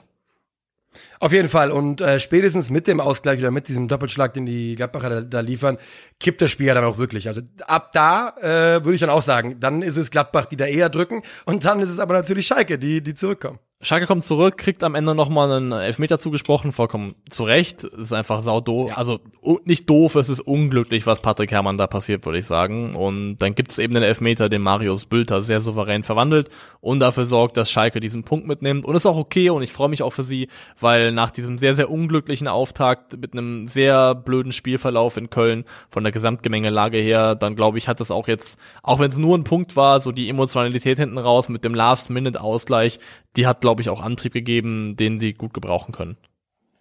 Auf jeden Fall, und man ist jetzt einfach mal aufs Scoresheet gekommen. Man hat jetzt einen Punkt hinter dem eigenen Namen stehen. Nur noch 39 to go.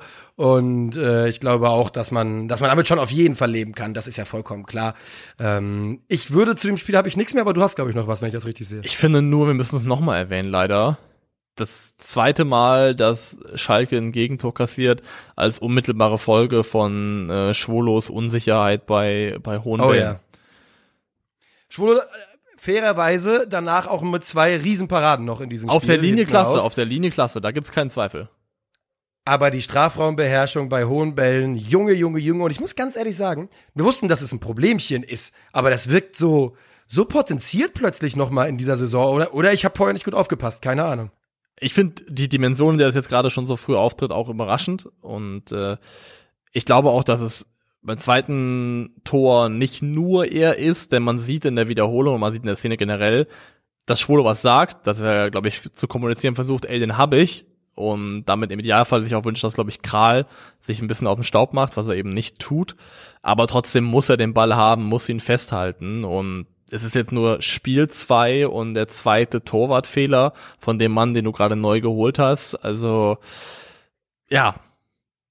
Mal gucken. Ja. Weil das ist etwas, was Schalke jetzt schon zu Genüge durch hatte. Das Problem mit Torhütern, die kein Rückhalt sind.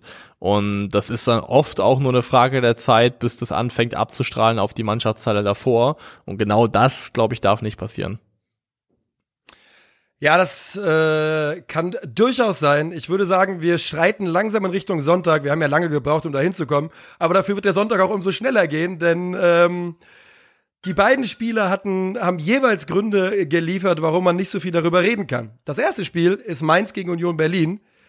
Und also, das war ein so unglaublich langweiliges Spiel. Ja, das ist das, was bei rauskommt, wenn zwei Mannschaften aufeinandertreffen, für die der Ball der Feind ist, ne? Perfekt neutralisiert, schreibt der Kicker übrigens. Das stimmt, weil beide eine ähnliche Spielanlage vertreten haben und ich glaube von der Grundordnung im Prinzip auch identisch unterwegs waren, also sich mehr oder weniger gespiegelt haben. Also es ist wirklich genau darauf hinausgelaufen, auf makellose Neutralisation fast schon. Die waren wirklich nicht weiter vor, den Ball einfach lang und weit vorzuschlagen, damit der andere ihn hat und dann hoch anlaufen. Das wäre der nächste Schritt gewesen. Ja, also der Mainzer XG in der ersten Halbzeit war 0,04. Da kam wirklich gar nichts. Überhaupt gar nichts kam da vorne an. Ich habe Bo Svensson hat sich auch mal zwischenzeitlich vergeblich Karim Onisivo an die Seitenlinie geholt für ein paar Instruktionen, wo dann nichts bei rausgekommen ist. Das Spiel hat sich so ein bisschen mehr geöffnet, als dann die Kräfte nachgelassen haben und nicht jede einzelne Lücke so konsequent zugelaufen werden konnte, nicht jeder Mann oder nicht jeder Spieler gestresst werden konnte ab Höhe Mittellinie, was den Spielaufbau angeht. Da ist so ein bisschen mehr Luft oder Bewegung ins Spiel reingekommen, aber alles in allem wirklich eine höchst langweilige Partie. Ja, also es waren noch 1, 2 Chancen auf beiden Seiten, Halbchancen. Ich erinnere mich nach hier Fulgini, wurde er, glaube ich, einmal von Bale durchgeschickt, der hat einmal abgeschlossen aber das war alles wirklich, wirklich ganz, ganz, ganz dünn. Fulgini war für mich so ein bisschen generell der kleine Lichtblick im Spiel, der mir dann auch ein bisschen Spaß beschert hat in der Schlussphase hinten raus. Der wurde in der 65. eingewechselt und die Mainzer hatten in den 25 Minuten mit Fulgini mehr Abschlüsse, nämlich 6, als in den 65 Minuten davor, nämlich 5. Und er hat so ein bisschen gezeigt, dass er da auf jeden Fall jemand ist, der den Mainzern ein Kreativelement anbieten kann, das in der ersten Halbzeit auf jeden Fall komplett gefehlt hat. Also Fulgini wirklich gut darin, sich so ein bisschen zwischen den Linien anzubieten als Anspielstation, jemand, der gut aufdrehen kann und dann den Weg eben auch schnell in die Spitze sucht, hat auch einen guten Pass, glaube ich, gespielt hinter die Kette, der dann, meine ich, für Burgzorg war, der dann mehr daraus hätte machen können. Also Fulgini. Ja, ist dann der da, glaube ich, dann an Knoche so ein bisschen scheitert, ne? Ich meine schon, ja. Der auftaucht. Ja. Also Fulgini war für mich der kleinste aller kleinen Lichtblicke in einem ansonsten echt sehr düsteren Fußballspiel. Und damit würde ich dieses Spiel auch direkt zumachen und zum nächsten gehen. Und das ist der FC Bayern München gegen den VfL Wolfsburg. Und da können wir beide sagen, ja, der zuständige Streaming-Anbieter hat uns das Leben ganz schön schwer gemacht. Leider ist es so, ja. Also ich hätte gerne das Spiel in voller Länge geschaut. Ich glaube, ich komme vielleicht am Ende auf 30 gesehene Minuten, weil mir leider der Login immer wieder und wieder verwehrt worden ist und ich dann einfach nicht so wahnsinnig viel von diesem Spiel zumindest in der Gesamtlänge sehen konnte. Ich konnte in Halbzeit 1 zumindest ein bisschen mehr sehen und das ist auch ganz gut, weil da die beiden Tore gefallen sind und die konnte ich beide miterleben. Jamal Musiala, ja, wieder einmal mit einer großartigen Partie, einer großartigen Aktion. Er wird gefoult oder zumindest gefällt, liegt am Boden und springt so viel schneller auf als alle anderen und schließt eiskalt, super trocken ab also einfach auch die Konzentration, die Fähigkeit, da so trocken abzuschließen nach 30 Minuten zum 1:0. Über Musiala reden wir schon viel und darüber, wie gut der Junge ist, aber ey, nur ein Satz und das ist derselbe wie immer. Sky is the limit, Mann, wirklich. Sky is the limit, nichts anderes als das. Und also es gibt nicht mehr viele Bereiche, in denen Jamal Musiala noch unterschätzt wird, aber ich glaube, Abschluss ist vielleicht nur einer davon, weil er wirklich auch da echt eine starke Qualität hat, was die Abschlussqualität angeht. Und die Wolfsburger kommen eigentlich ganz gut, die Anfangsphase habe ich noch gesehen, finde ich, rein, deuten so ein bisschen was an. Es gibt ja auch dann die eine Aktion, wo Davies den Ball an den eigenen Pfosten lenkt, klärt, der dann eben nicht ins eigene Tor geht, sondern ins Aus zu einem Eckball.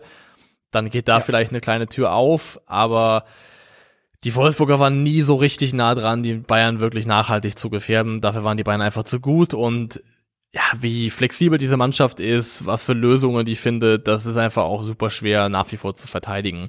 Also ich finde, beispielhaft dafür ist zum Beispiel die Szene gewesen, das Abseitstor von Mané. Ja.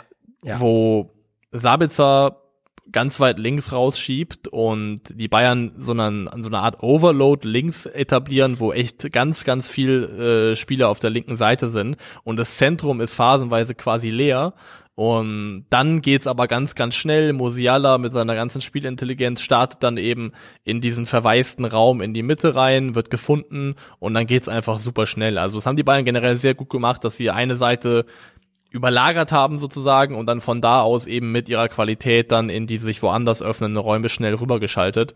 Und das ist dann einfach auch schwer zu verteidigen, weil du kannst ja auch nicht als Defensivmannschaft das mitgehen. Du musst ja auch so ein bisschen dich an deine eigene Struktur und an deiner eigenen Raumaufteilung halten.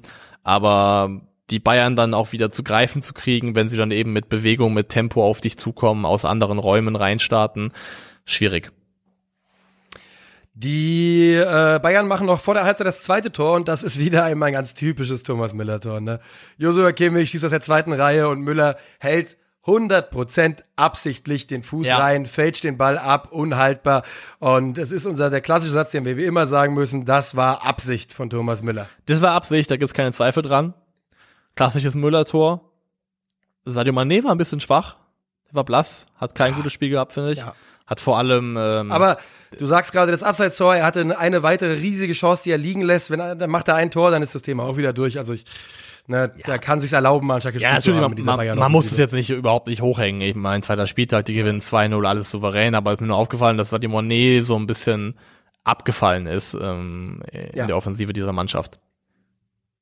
Ist er auch.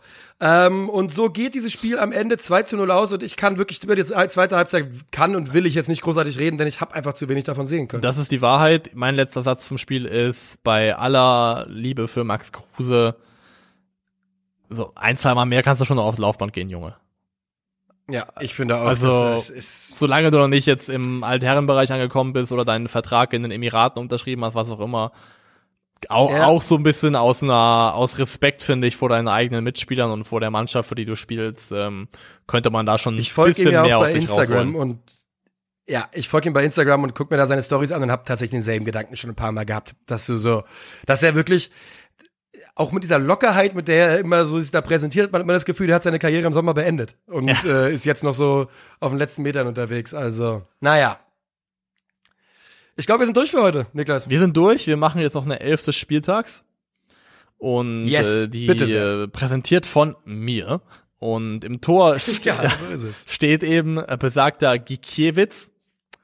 Wir haben Benjamin Pavard über die rechte Seite, Ko Itakura und Ozan Kabak in der Innenverteidigung, über die linke Seite Bremens Anthony Jung.